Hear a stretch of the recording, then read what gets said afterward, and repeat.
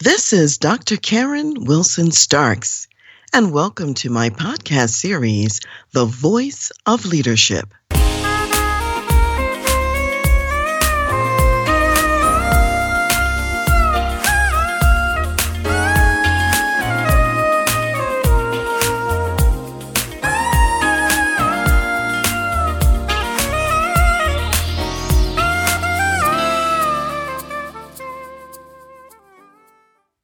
What if you could sit with an art master and learn to create a piece of art that uniquely captures your personality or the soul of your business? What if you commissioned the artist to create a wonderful, personal, and beautiful work of art for you? How might you be inspired? Here's what Michael Schwartz of the Integral Art Gallery says about the artwork of our guest, Louis Parsons. Astonishing, abstract paintings that sing the infinite songs of spirit, manifesting on the radiant cusp of form and formlessness. The painting technique is sophisticated, replete with complex weaves of staining the canvas, thin washes, thicker brushwork, and impassioned impasto, such that the work materials are a symphony in their own right. Our guest, Louis Parsons, uses the power of art to inspire people and organizations to co-create a world of deeper harmony and success. He passionately believes there is an emerging art movement, which he terms the Soul Renaissance. Through his talks, workshops, and art, Parsons unlocks our ability to see the unique symphony of light that resides inside all of us. He brings simplicity and clarity to empower his audience to find greater energy in their lives. Lewis's art commissions can be found all over the world, including with celebrities, world-class surfing athletes, and leading-edge philosophers such as Karen Brady, Tom Curran, and Ken Wilber. For the last 6 years, he has been the guest artist for the Four Seasons Kuta Hura Maldives and Four Seasons Serengeti. One of his favorite achievements is having one of his artwork pieces auctioned for charity, raising £120,000. When he isn't painting, Louis loves to surf and scuba dive, seeking the inspiration from all the color and vibrancy in the waves.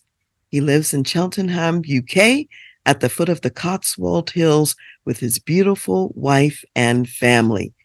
Louis, welcome to the Voice of Leadership and to Dr. Karen Speaks Leadership. I am so happy to have you here today. Thank you so much for having me. I'm very happy to be here. Yes, it is such a delight. I know that you specialize in art with soul, and your artwork is absolutely beautiful. So before we go any further, we want to give the community out there a little taste of the kind of work that you do. And we're going to look at 3 pieces and a bit of show and tell. So are you ready for that? I'm up for that. All right, so let's look at the first work of art, which is called Realization of a New Beginning. And I know that some of you are listening on an audio format. You may not be able to see this. For today's show, you may even want to go and listen to the YouTube version or even the television version of the show. However, we haven't forgotten you, so we're going to describe these pieces very well. And later on, you can go to louisparsons.com and see them on Louis's website as well. So, Louis, tell us about this first piece, Realization of a New Beginning.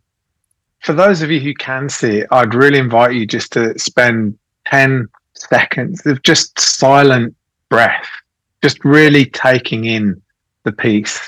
And the reason I say that, I think it's really important in this world to use the power of our attention to open up what's right in front of us. And so I'll describe the artwork in just a moment. But for those of you who can, I just really invite you now just to take a few breaths and really look at the work and see what emerges for you as you look at the work. And I wonder, Karen, for you, is there anything that emerges for you as you look at this? Well, first, let me say this. As I'm looking at it, I'm seeing a number of hues of blue and green. And I see a person, a figure sort of coming out from the middle of the page and from the back. And all of those colors are surrounding them. It's almost as if the person is emerging out of a watery cave of sorts. So it's like Mm. there's water on the bottom, and it's like there's a cascade of water all around them with the green and blue hues, is what I'm seeing when I look at the piece. Yeah, beautiful. No, thank you. So, and you've described it beautifully. And the thing is, you can have 4 or 5 people all looking at the same artwork and, of course, describing completely different aspects of the work. Is the figure moving towards us? Is the figure moving away? Is that ice they're in? Is that flowing water? And that's partly what I love about creating art for people. My attempt is to create a piece of art that will take you on an imaginal journey into the deeper recesses of who we are. And this particular piece, with its sense of flow and the figure's almost looking like it's walking on water, is often kind of how I feel when, living as an artist and creating work as an artist feels very much sometimes like walking on water. All you have is the next step, the next step in front of you to take, which then seems to open up another world of possibility.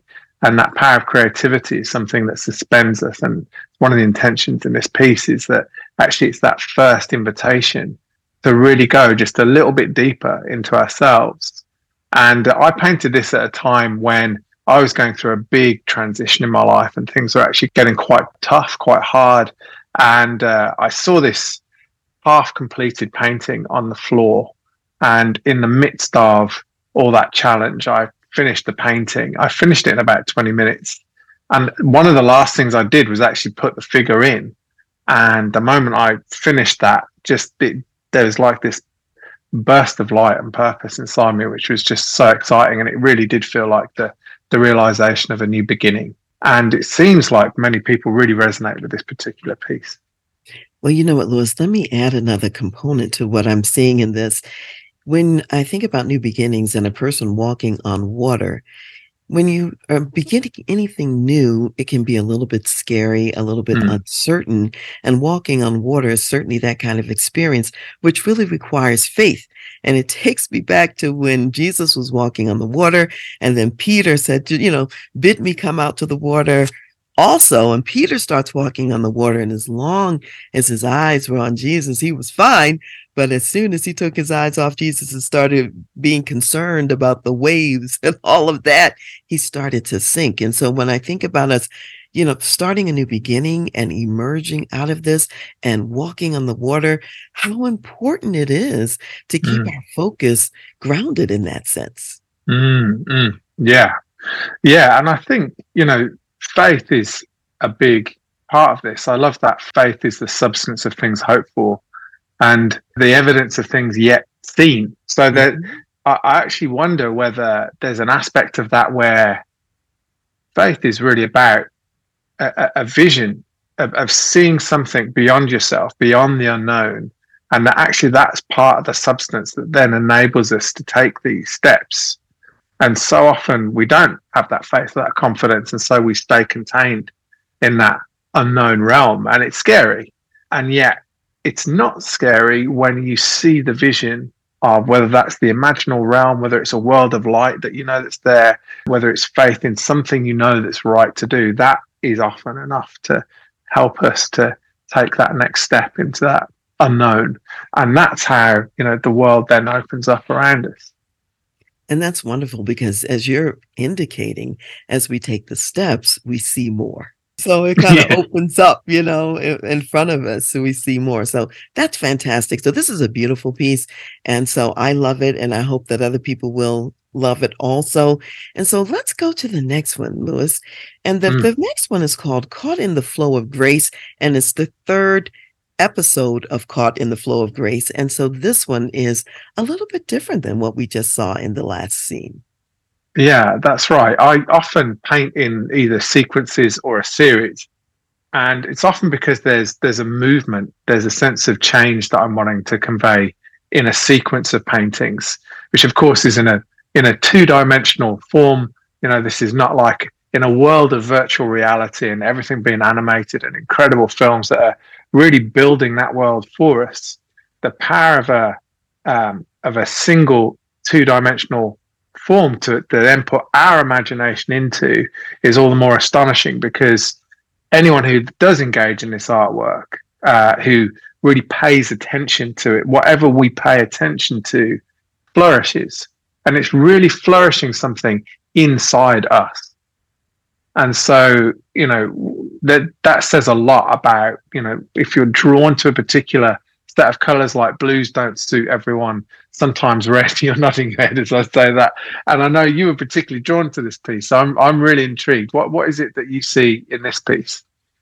Well, first, let me describe it a little bit and paint a picture of the painting. So, what I see in the lower half of the painting, some deep colors in fuchsia, some reds, some purples. So it is a more fiery image in many respects than the calm emerging out of the blues that we saw in the last painting. And in the middle, I see a lot of light in the middle, the bottom part. And almost imagine if you could just see a piece of heaven open up and see the light from heaven in between sort of the fuchsia and red components on either side. And if you go further up the piece, the colors become lighter. So you get into a lighter pink, a little more mauve, and some other colors like that. And then there's sort of an ethereal figure up there, kind of like floating around in the heavenly piece. And when I was thinking about the name of it, caught in the flow of grace, and I think of the word grace, God's riches at Christ's expense. And the reds and the fuchsias make me think of the sacrifice that Jesus made, and how that in essence is a foundation, and it is a place for us to emerge out of, to become all that we're called to be, so that we can fly a little higher and even fly above the flames in many respects. And yet the flames are also fueling us. And there's something about the warmth of that as well. Right. Wow. Again, I just love your description of it. I could listen to that all day long. And this is partly why I love this so much. So, I'll open this up to a room of people sometimes, and that's the first thing I'll do at a private view. The average work of art worldwide gets around 7 seconds attention. That's an old statistic. That's the pre-social media statistic. So even if you're looking at an image for more than, I'd say, 0.7 seconds now, you're already starting to engage the facets of your imagination. And so, I just love how you describe that. And so the sequence of Caught in the Flow of the Grace really, especially 2 and 3, describe both the masculine and the feminine expressions of what does it mean to have that grace flowing through you, to be caught in those currents of grace. There are these precious moments in life where we feel carried, whether that's upwards, but sometimes too, it's also being aware that, of those dark and hard and those areas and places in life where we've suffered too. It's often in those dark and hard areas that grace emerges in the deepest and most powerful ways of flowering, and that in a sense is how we start, as you say so beautifully, to rise out of that. Grace has to have those elements in it. It has to have the element of suffering, being able to overcome suffering, and to know that there's a light that can carry us through that suffering. And so that's what Caught the Flow of Grace is really all about. Yeah, thank you for your thoughts on that. That's really powerful, because it also is suggesting and saying that the suffering that you're talking about, it's also the canvas and the fuel for what we paint for the rest of our lives. In other words, a lot of times people want to put suffering on the side or don't see where it fits in or leave it behind, but it's very much a part of the experience. It's very much a part of the growth and the building and the going forward, which reminds me, when I did your intro at the beginning and talked about that word impasto, it really speaks of the painting that is kind of like it's a raised part of the painting. And as I'm looking at this, I can see some places where the paint's been built up and it's been raised so that if a person was to touch it, they could feel the 3-dimensional aspect, because everything we go through is leaving its mark, so to speak. And it's leaving a signature behind that's also important. And so I see that very clearly in this painting as well. No, thank you. And there are many, many gorgeous ways, if you like, infusions and overlaps of the creative process and creating a piece of art and our lives, how we consider our lives, that they're not just these happenstance, meaningless, insignificant specks of fluff in a huge empty cosmos, but actually quite the opposite. There's such meaning and significance in even the smallest actions. One of the things I share in certainly beginning to paint with people, it's one of the things I've realized when I create a painting is I'll purposefully throw paint onto a canvas and let it stain the textures in different ways, because it does a few things. One, immediately, it's almost like a baptism, like you're committing the work over. And it means I'm kind of in control, but actually I'm totally out of control. I'm engaging the elements, you're engaging elements in nature. There's drying forces happening. There's currents and flows of paint, which actually end up creating a painting that would be impossible for me to just sit and try and create with a tiny brush. And there's an openness then to realizing that there's really no such thing as a mistake. You enjoy this flow of happy accidents that take you from moment to moment. And you learn so much when you create that way, and I genuinely, I end up looking at artwork and going, wow, that's really nice. Because it feels as though you're being created through, right? Yeah. There's this trifecta of the creator, the creativity and creation. And to partake and be part of that process is just so enlivening. And hopefully these, artifacts, if like these artworks that I'm creating, will try and carry the wave of some of that transmission to keep reminding us that that's why we're here, right? Is to ride these waves of the ups and downs of life, to say the least, even the broken parts of life, into the gorgeous parts of life too, and everything in between. Yes. And the way I would put it, God uses it all.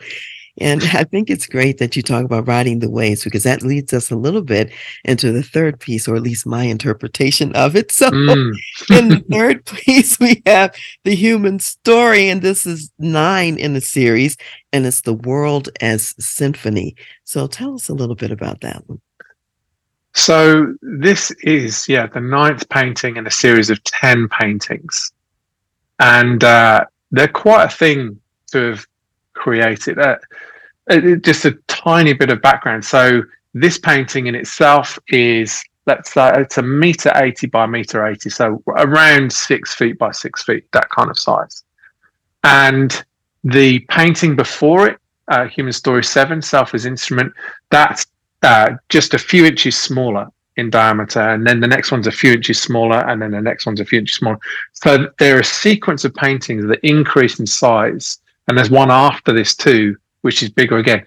They've ended up finding their home in a place called Francis Close Hall, which is a chapel in the Cheltenham University, not far from here. And there were these 10 open spaces in this chapel, which now have these, in there. And what I love about that is each one is then inviting you to look at the world in a different way. And each one is like the layer of an onion. And I wanted us to look at this one because for me, this is one of the most hopeful and incredible and inspiring pieces of the lot. Again, I'd love to hear your take on it first, because I know you have some sense of what it might be.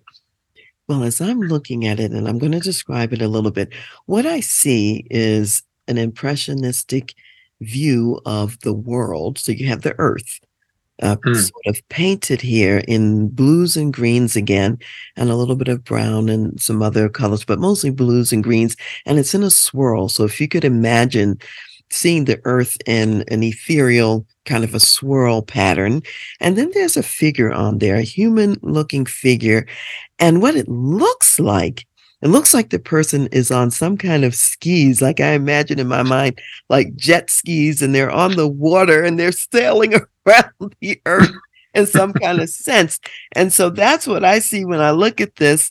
And it's like they're on a journey, and it's a moving journey, and water is a part of it. And remember, the earth is mostly water anyway, so that kind of makes sense too. Right. Wow. No, thank you. Yeah, and some people sometimes connect this to to surfing too. Yeah, thank you for that. Again, the sense of movement and the flow, and really to, I'd love to take every single one of you to the chapel and to see each piece in sequence. In fact, I mean, you can see each piece in sequence on the website. I'd really, really invite you to do that, because the first piece talks about the Big Bang, the very first, act of creation.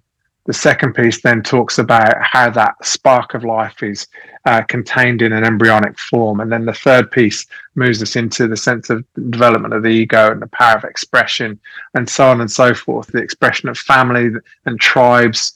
And it's really attempting to describe, if you like, the soulscape of humanity. And they're inspired very heavily from conversations with Ken Wilber and all the models and levels of development that are available to us, which describe that we have levels of possibility inside us. And those earlier, deeper primal levels are just about pure survival. And then some of those later levels are then more about, well, how do we express all of that power and energy inside us? And the seventh piece in describes, well, this is where we are now. Right, this is like, we've seen the world from outer space, but we're in this transition point between bliss and suffering, and which way is the world going to go? And I like to think I'm an informed, enthusiastic optimist, and so there is a point in which where we really genuinely, so many more people now, are, partly through crisis and partly just through inner revelation, are genuinely starting to see the world in a whole new way that makes sense of all of those previous layers of being. We've never had an opportunity as a human to explore what we've created and developed over the vast span of history. It's just such a unique time in life. And so this piece describes that, well, what if we could see each other as notes in one another's symphony? What if we could actually really engage and see the world as a symphony of light? And rather than it being meaningless, that actually every time we engage in an act of love, in an act of kindness, in an act of heartfelt, authentic creativity, that actually has a ripple effect throughout the whole system. And it's certainly something that I've experienced many, many times now in very different settings, but it's one of my favorite pieces, this one. And so, the larger figure is almost the engagement of all of those previous levels that are inside us. And every time there's a figure in a painting, I invite you to kind of consider, what would it be like to take the posture of that figure? It's like holding up a mirror to your own life, but it's also like a portal, if you like, a journey into that actual aspect of the world. So, we can consider we're not only physical, in fact, we're probably primarily way more than a physical body. We just happen to have these physical bodies as to be vehicles for our greater and higher selves, however you describe those to be. I'm so glad you explained the symphony part. And of course, because it's a series of 10 different paintings. And I love what you said about each of us could be the note in someone else's symphony. Because when you think about music, there are a finite number of notes, if you will, but that finite number creates an infinite number of symphonies and other kinds of compositions. And let's say if I'm a note that is, I'll say a B flat or whatever, I can be part of many different pieces of music. And that's true for all of us. And so I love that the generosity of it and the creativity of participating in so many different scapes, if you will. And I love the fact that there's a growing component. We become more expansive as we grow on this journey, in this life. So that's actually quite meaningful and beautiful. So thank you for explaining that a little further. That's great. It's so wonderful. So I'm going to say to people, listen, again, go to lewisparsons.com. I'm going to name a few pieces that I really like that we didn't have time to go over. Look at these when you get there. Some other ones, Riding the Wings of Dawn, Before Silence, The Sound of Many Waters, The Next Step. And then there's one under alchemy that's called Fire and Water. It's essentially the same painting, except one is in red tones, one is in blue tones. And I could almost imagine that hanging in my house where the fire represents me and the blue represents my husband. I'm kind of a fire sign. He's a water sign. We're sort of opposites. And yet there's a similarity of purpose and values that connects us together, even though we're different. So that's how I saw that one, even though we're not seeing it. So I see it in my mind's eye. So thank you so much, Lewis, for the inspiration and what you've been sharing with us. Thank you. Yeah, yeah. And I love that you make that personal connection to it, because that's, the first aspect of this is being able to see yourself in these, and it just nudges you into that receptive insight, being able to see your husband one way and you another way. It's one of the things I love when I'm soulscaping, is actually to consider, well, what are these inner aspects? How can we join them together? And there's actually a combined piece called Fire and Water, which is what happens when you bring fire and water together. And there's, the reason they're called the alchemy collection is because, when you bring these different elements together, there's always an extra element that emerges that we're excited by. So, oh, wonderful. I have to go back and look for that one. mm. I created my own fire and water togetherness. Yeah, definitely. Or you can paint it yourself. Absolutely. Yeah. So we've been talking about so many concepts. I want to unpack a few of them. I Mm. mentioned that you are painting art with soul. So specifically, what does soul mean to you? You remember the United States, and as an African American person, we think of soul that has a certain connotation that is rooted in the Black American experience, for example. And then from a Christian perspective, soul has a concept and meaning as well. So what does soul mean to you? So in a way, we've already touched into it. For me, the easiest way to describe the soul is as a unique symphony of light. Really, it's a unique symphony of light and shadow. And I've spent probably the greater part of my life trying to describe these aspects in terms of, we each have, if you like, soul notes. There are certain things that we do that really light us up. And they're like unique aspects of our being that when we find our middle C in that, when we strike a certain center point in these things that we do that light us up, it engages a larger aspect of being, which I describe as the soul chords. They're patterns of life, fractal patterns of life that, when you see them, they're everywhere, like spiraling and branching and sensing. But actually, soul chords, of course, they would expand further than just the physical realm. There, the physical realm just describes them in matter, but they extend beyond that. And ultimately, all of those patterns lead us into the heart of love, into the heart of the divine. It's almost like it's our unique energy signature, which is a unique combination of these soul notes and chords, which we kind of know those special moments that really light us up. That they happen in such different ways for each one of us, but it could be for some of us when we're expressing gift of communication, or our gift of care, or our gift of integrating other people's harder experiences, or whatever form it might take. There are certain things we do, it's almost like we feel born to do. And as we engage with those, or it might be environments as well. Often it is, there are certain environments that really, really light us up. Like I love the water, but it's not just the water, it's, it's the whole thing of engaging with the water at certain times of day. And, it just fills me with energy.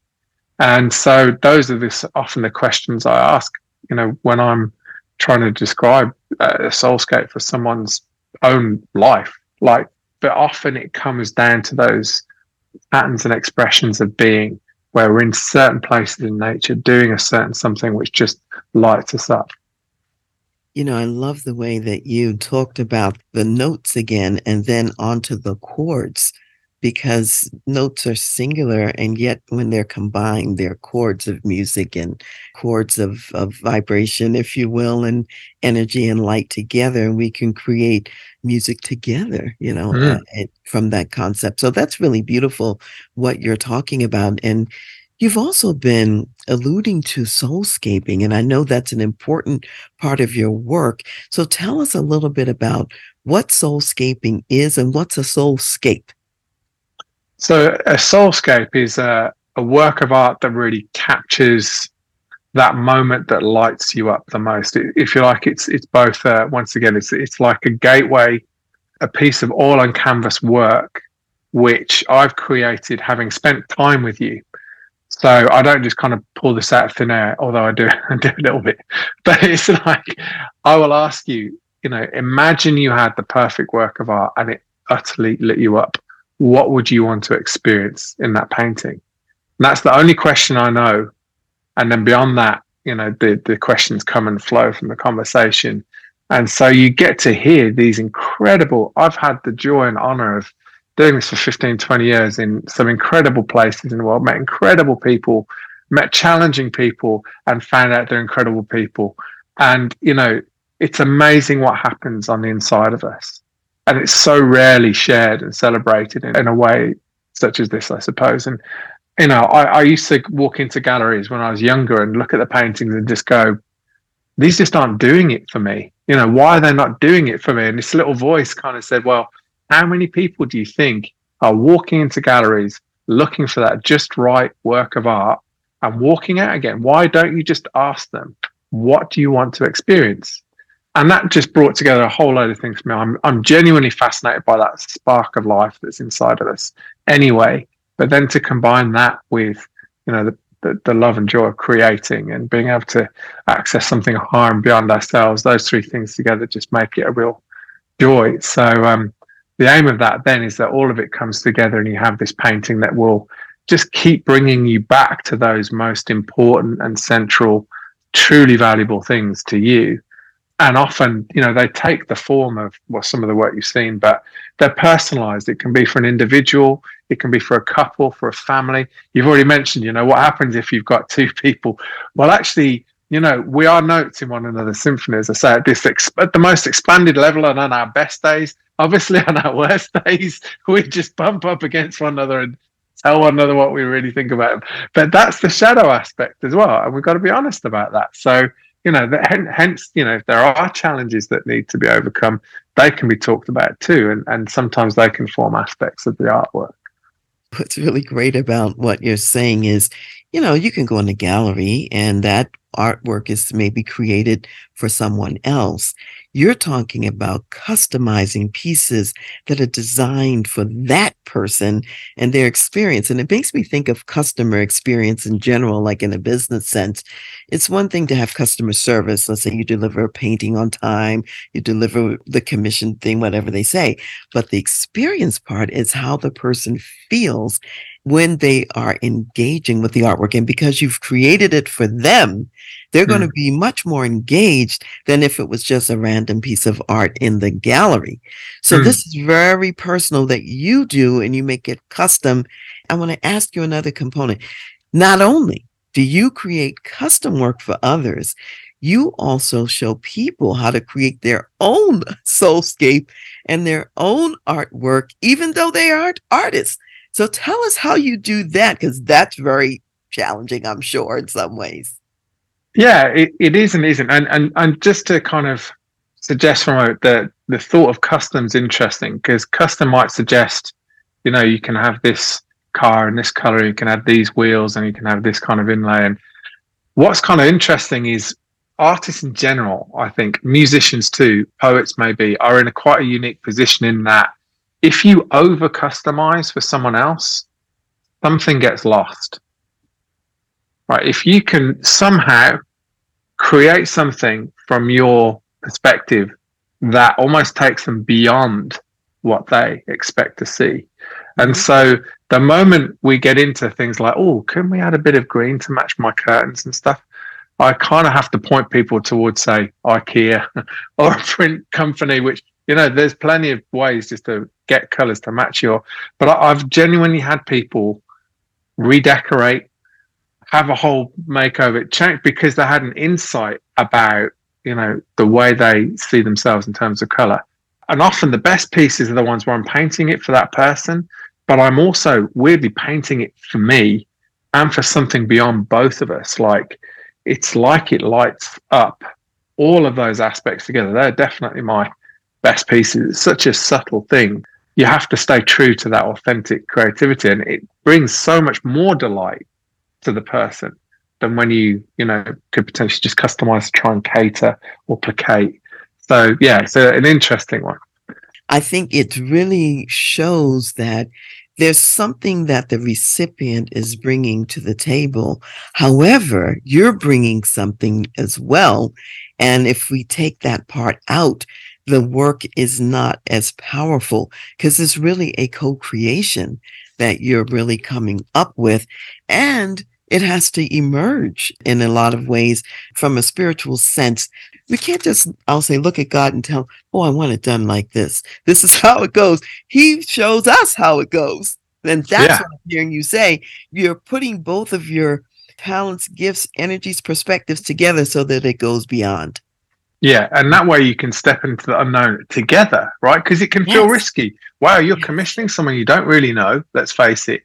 And yet weirdly, after half an hour, we can feel like we've known each other for decades. And it's because there's that level of connection. And from that place, from that place of connection, you can step into the unknown together. And those are my favorite pieces, without a doubt. Have you ever heard of the Johari window? I have heard of the Johari window, but I can't immediately remember what it is. That's okay, because in the Johari window, there are aspects of a person that they know about themselves, that other people know about them. There are aspects that other people know about you, you don't know about yourself or whatever, and it's all this stuff. But then there's a piece of it that's called the unknown. And when you look at the whole thing, because you're bringing what you do know, and the other person is bringing what they know, and you put it together, it opens up this sphere of creativity to the unknown component. And that's where the power is. And that's exactly what you're talking about. Right. Wow. Yeah. And that beautifully kind of leads into the thought of, well, what does it mean to create your own soulscape?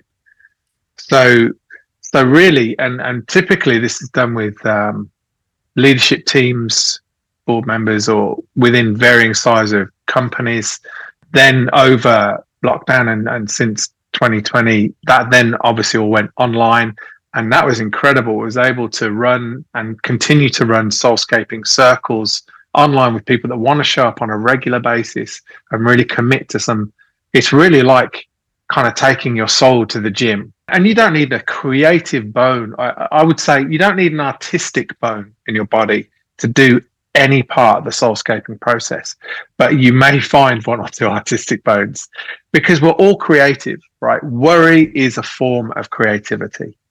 You have a picture in your mind, you pour your energy into it, and you're creating a result, a physiological result. We're natural born creators. So we've already engaged the power of our attention by looking at a piece of artwork. That engages the power of our imagination, which then really needs to extend its wings, right? There's so much anxiety around at the moment because our imaginations are locked into a very tight sphere of knowing and attached to the material in such a big way that we don't see a way out of our current predicaments. And that's a very gross generalization. Many people do see a way out, but like the center of gravity of that is moving upwards and outwards into seeing new ways of being and knowing. And so in soulscaping sessions, I invite you to think about a time when you feel truly alive. Those moments that light you up. We go into a short, what I call an imaginal process together. So it takes us beyond worry and fantasy, but actually the imaginal it's a subtle place which is real. It's objectively real, and we carry aspects of that world inside us, and they showed up in our lives in those moments where moments seem brighter and clearer and more alive. To actually take 2 minutes to consider those moments when you feel truly alive in itself is remarkable. You've got these people in a room, they probably haven't created since they're 5 years old, many of them. So they'll think about that moment. We're imagining together. I'll get them to write it down. We share it with one another as well. So actually verbalizing that is all part of creativity. And in fact, even just doing that, I invite anyone watching this, hearing this, to consider a time when you feel truly alive and just imagine it. There's an audio that you can get like from my website, which helps you just go a little deeper into what that moment would be. And then you write it down, we share it with one another. But then the step beyond that and the bit that people would potentially, it's amazing. Some of these people, they're running, $1 million businesses. They can hire and fire. They are courageous. stunningly confident in many ways, but show them a blank canvas and the bottom drops out of their world, and it takes them back to school, and that teacher that said, that's terrible, you shouldn't, or you got a low mark for that, or it brings up that stuff, right? The reason for that is because our creativity is just such a vulnerable aspect of our soul. And often many of us have had these hard knocks to it. And then we decided we weren't creative anymore, right? So I just use paint. It's a byproduct of us accessing our creativity, thinking about that moment, sharing it. And then all I say is, look, it's impossible for you to make a mistake. Now, and I'll show people how to paint in about 2 minutes. Literally get a cloth, some paint, and a canvas. 2 minutes, 5 minutes. I say it's 2 minutes. That it often becomes more than that because people at that point are engaged. They want to just get this thing out of them. There's something so cathartic about expressing when you feel truly alive that you forget about what it's going to look. You don't have to care what it looks like because you're creating this for you, not for anyone else. That's why it's impossible for you not to make a mistake. And honestly, the artwork that comes out of those sessions, my jaw drops nearly every time. People offer to buy one another's paintings sometimes. And they're like, I mean, it doesn't happen all the time. That's not the aim of it, right? I'm talking about 20% of people, but even the ones where there's just something precious happens. And, people go home and they share what this artwork was with their family, and the ripple effects of that as well have just been fantastic. And I did a large piece of work with Microsoft one of the times where we had 230 work-facing engineers all creating their unique aspect of, well, what is it that lights me up about my life, and talking about it and then connecting it with the vision of the company and actually having a part and a place to say, this is what we feel the vision of the company should be based around us. That was awesome, with an actual it was extraordinary. But it's not really about that. For me, it's a lot more about, if we can develop a personal creative practice. Many people probably have a mindful practice or a prayerful practice. Even in some of the Christian traditions, you have contemplation and lectio divina, which often isn't carried across to some of the main traditions. But nearly every religious tradition has some aspect of deep contemplation. But what strikes me is there's not often a creative expression of that. And so I invite people to enter into deeper states of being, however that could be, and create from that place. So, use SoulScaping alongside your existing spiritual practice, because to capture and document these different aspects of your unique symphony is quite incredible. And I'm working on my own the whole time. I mean, I'm working in pencil at the moment. So, I have this constant cycle of artwork that comes out of my own experiences that I've been given. It's just a great way to really, in a grounded and practical and physical way, explore the deeper dimensions of your being. This is fantastic. And I want to even move a little bit more on the business side, because you talked about once people unfetter themselves, they find that their creativity is there and it comes out and they can express themselves. And you gave that example from Microsoft. What is the role of creativity in leadership? How does that work? Why do we need it in organizations and in businesses? This is also why I would invite people to look at the human story sequence, because the one common thread through that is every step of the way, humanity, nature, ecology, even at the atomic level, we're thrown curveball after curveball after curveball. We're brought up to the edge of the unknown all the time. And if that is not the sign of the times right now, that we are being brought right up to the edge of the unknown in all of the aspects of, how do you lead when there are so many moving parts, when there's so much volatility, when there's so many aspects that are changing all the time? And the answer, quite simply, is it's always our creativity. It's always been the tool, if you like, of humanity to overcome those edges of the unknown, always. And the reason for that is because it's our home. It's what we were founded from. It's what we've been generated from. It's the fulcrum of evolution itself, that actually there's always this third way two polar opposites seem to fight one another, and this third aspect emerges that kind of seems to jump out of thin air. And so, as a leader, for us to embrace that as well as we can doesn't necessarily make it less scary, but the scary energy has a place to go, and it can actually become quite exhilarating.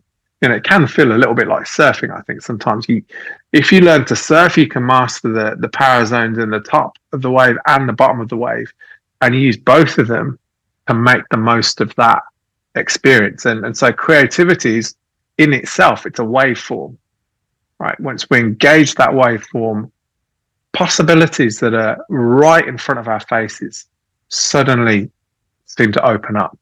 And then it's just having the consistent courage to collectively pursue those experiences and create from them. And ultimately, it's what makes the world a better place, I believe. So, well, and it's certainly true that we're at this time in our leadership history in the world where creativity is really needed, because no one knows how to navigate the waters that are in front of us at the moment. And it's going to take all of our notes together, creating that symphony so that we get to places that we can't even see right now and that we cannot even imagine. So I certainly see the role of creativity in leadership, because it's not a straight line function in these days. If you really want to be relevant, if you really want to have some staying power, you've got to go beyond, what you can see yourself, so that it's a collective seeing and using all the wisdom and gifts of everyone in the organization. So that's what I see the opportunity for in what you're doing. Yeah. And I think this particularly plays out in the realm of technology at the moment. Like every single phase in human existence that we've needed a breakthrough, it's nearly always been, at one level, it's been a technological breakthrough. Whether that's the birth of language, then the birth of writing, whether it's the birth of an instrument that enables us to navigate the spheres, but each one of those has come through a paradigm shift, a belief shift. They happen simultaneously. There's enough resources in the world right now, apparently, to be redistributed equally amongst everyone and to avoid, for example. But also, there's almost certainly enough resources and genius to face every single challenge we have. But to only rely on the technological breakthrough is a mistake. It has to combine with that meaning, that personal shift from knowing that you are an individual being to a collective being, and to ultimately a being that's connected deeply with this planet, without sounding like crazy, but to acknowledge all of those aspects, and beyond that, to access that, to know that we're a divine being. Synthesizing that with technology is gorgeous. We're instruments of consciousness in that way, just like an artist needs a technology to create a painting. I love this. It's a very simple, if you like, soul plus technology equals art. Soul plus technology equals art. Do we want to make art? We can, because we could collectively take our challenges and turn them into art, but it's got to take both of those aspects synthesized together. I think that's an important concept, because I think a lot of times in organizations with the tech explosion, people forget the heart and soul part. So to put the soul in with the technology actually makes the technology more effective and more relevant, more usable for people. Because as you said, as people, we are divine and we are creative. So you've got to feed that part of the person as well. And so that's a nice marrying of those two concepts. So Lewis, we're hastening towards a close here. And I want to ask you just briefly to describe one of your projects where you did a project for a Christian company where you painted the 7 stages of transformation. Could you briefly describe that? Yeah, so it actually came about from, I've been traveling for a couple of years, came back to England, and this company said, "Oh, what have you been up to?" And I'd already created a series of 7 sketches in my journals, and I showed them to them and just said, "This is something I've been up to." It was reflective of my own personal journey. And ultimately, those 7 sketches became the Human Story collection. They were like my first hit of, well, This is what I feel transformation is. And they saw the 7 sketches and they just said, well, we do a 7-stage course all about transformation, and we want you to paint these for us. And I got my first commission, my first corporate commission, if you like. So I was astonished by that. And in fact, I've always just taken the next step that's in front of me and never really known what's beyond that. But that single step then brought this world of coaching, personality typing, and creativity and everything to my forefront, and helped me to see what SoulScaping is today. So, but to be able to watch and read those gorgeous divine coincidences are one of the most important things. And I believe those, paintings are still with the company, and they still use them in lots of different ways. I think it's really wonderful for companies to think about what would it be like. We're used to thinking about having a mission statement, a vision statement. What if you had a vision statement that really was a painting that captured something about the heart and soul of the business and how powerful that would be? So I hope some people will call you about that. And in fact, let people know, how can they get in touch with you, Lewis? What's the best way? So the best way is just via the website, lewisparsons.com. And actually, one of my favorite vision statements I ever did, someone just said they look at that across the room and it just cuts through all the noise. They just get to see their vision straight away. But yeah, I believe that's actually on the website at lewisparsons.com. Okay, fantastic. So go to lewisparsons.com to hear more and see more. So what additional, because you've been sharing lots of words of wisdom, so what additional words of wisdom would you like to share with my community of executive business leaders? I think the simplest one is to really consider, what is it that lights you up? Just to really pay attention to those moments in time that really, really light you up. And to just begin to architect your life around those moments, because that's what we're all here for, really, isn't it? To experience more and more of those things that make us feel truly alive. That's so important, Lewis. Thank you, because so often I find people focusing on what's bringing them down rather than what lights them up, and therefore they miss the opportunity to soar in the way that they could soar if they were focusing in a different way. So I appreciate the fact that you remind people, look at what lights you up. That's the ticket to move further, further along on the pathway, and to help other people go there with you as well. Yeah, thank you. So thank you. Thank you so much for being here. Thank you for sharing your beautiful artwork with us. I really appreciate it. And I know that others are going to appreciate it when they can go to your website and also take a look, or if they commission you for some paintings. So all of that. So as we're wrapping up today, I really want to remind everyone, we've been talking about beauty. We've been talking about creativity. We've been talking about art. And I'd say that God is the greatest artist there is and creator. You look out at the sky every morning and you see the sunrise. Every evening you see the sunset, and every day he's painting a different canvas, each one more beautiful than the one before, and certainly different. It's never exactly the same sky. And when I think back to when Solomon was building the temple for God, the details were so profound and so beautiful, to the linens, the tapestries, the wood, the cedar wood, the brass, the gold, and everything. This is so much we can't even cover it in the amount of time we have remaining. However, I do want to share a few verses that talk a little bit about the gold in the temple, because that gold is representing God, and God is greater than the gold. It's just what's the greatest thing we had here on earth to represent him. So I'm looking at 1 Kings, the 6th chapter, starting with verse 19.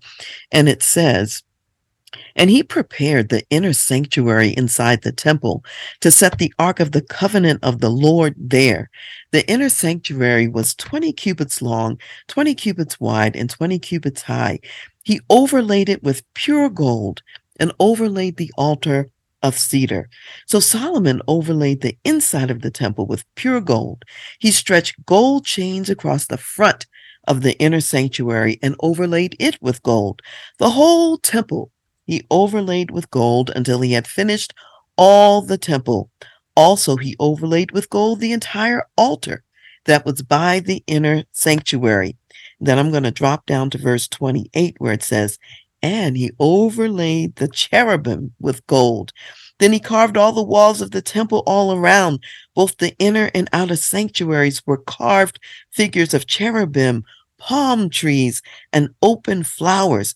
And the floor of the temple he overlaid with gold, both the inner and outer sanctuaries, so that by the time he gets to 1 Kings 8 and 13, he says, I have surely built you an exalted house and a place for you to dwell forever. So just know, when we are into our art and the life force within us, the light, we are most like God, who is the ultimate creator. Terrence Chapman is the president and CEO of Victorious Family, an organization committed to family discipleship and transformation. Today, he's here to talk about a special celebration event taking place on the 19th of April. Terrence, tell us all about it. So good to be here. Do you think the family is in crisis? Well, on April the 19th, at the World of Coca-Cola here in Atlanta, Georgia, we're offering a very distinct experience, dinner and gala. We're going to have great speakers, great entertainment, great celebrities will be there, but more importantly, we'll be casting the vision around family transformation and what it could look like in your home. Join us April 19th at the World of Coca-Cola here in Atlanta, Georgia. And what's great, Terrence, about what you're saying, this is for all of us, those of us in business, those of us in pastoral leadership, those of us in family leadership. You want all of us there. All of those who have a family or part of a family, you're invited. All right. So give us the website information where people can go to sign up. Go to victoriousfamily.org/take the next step. Excellent. See you there. See you there.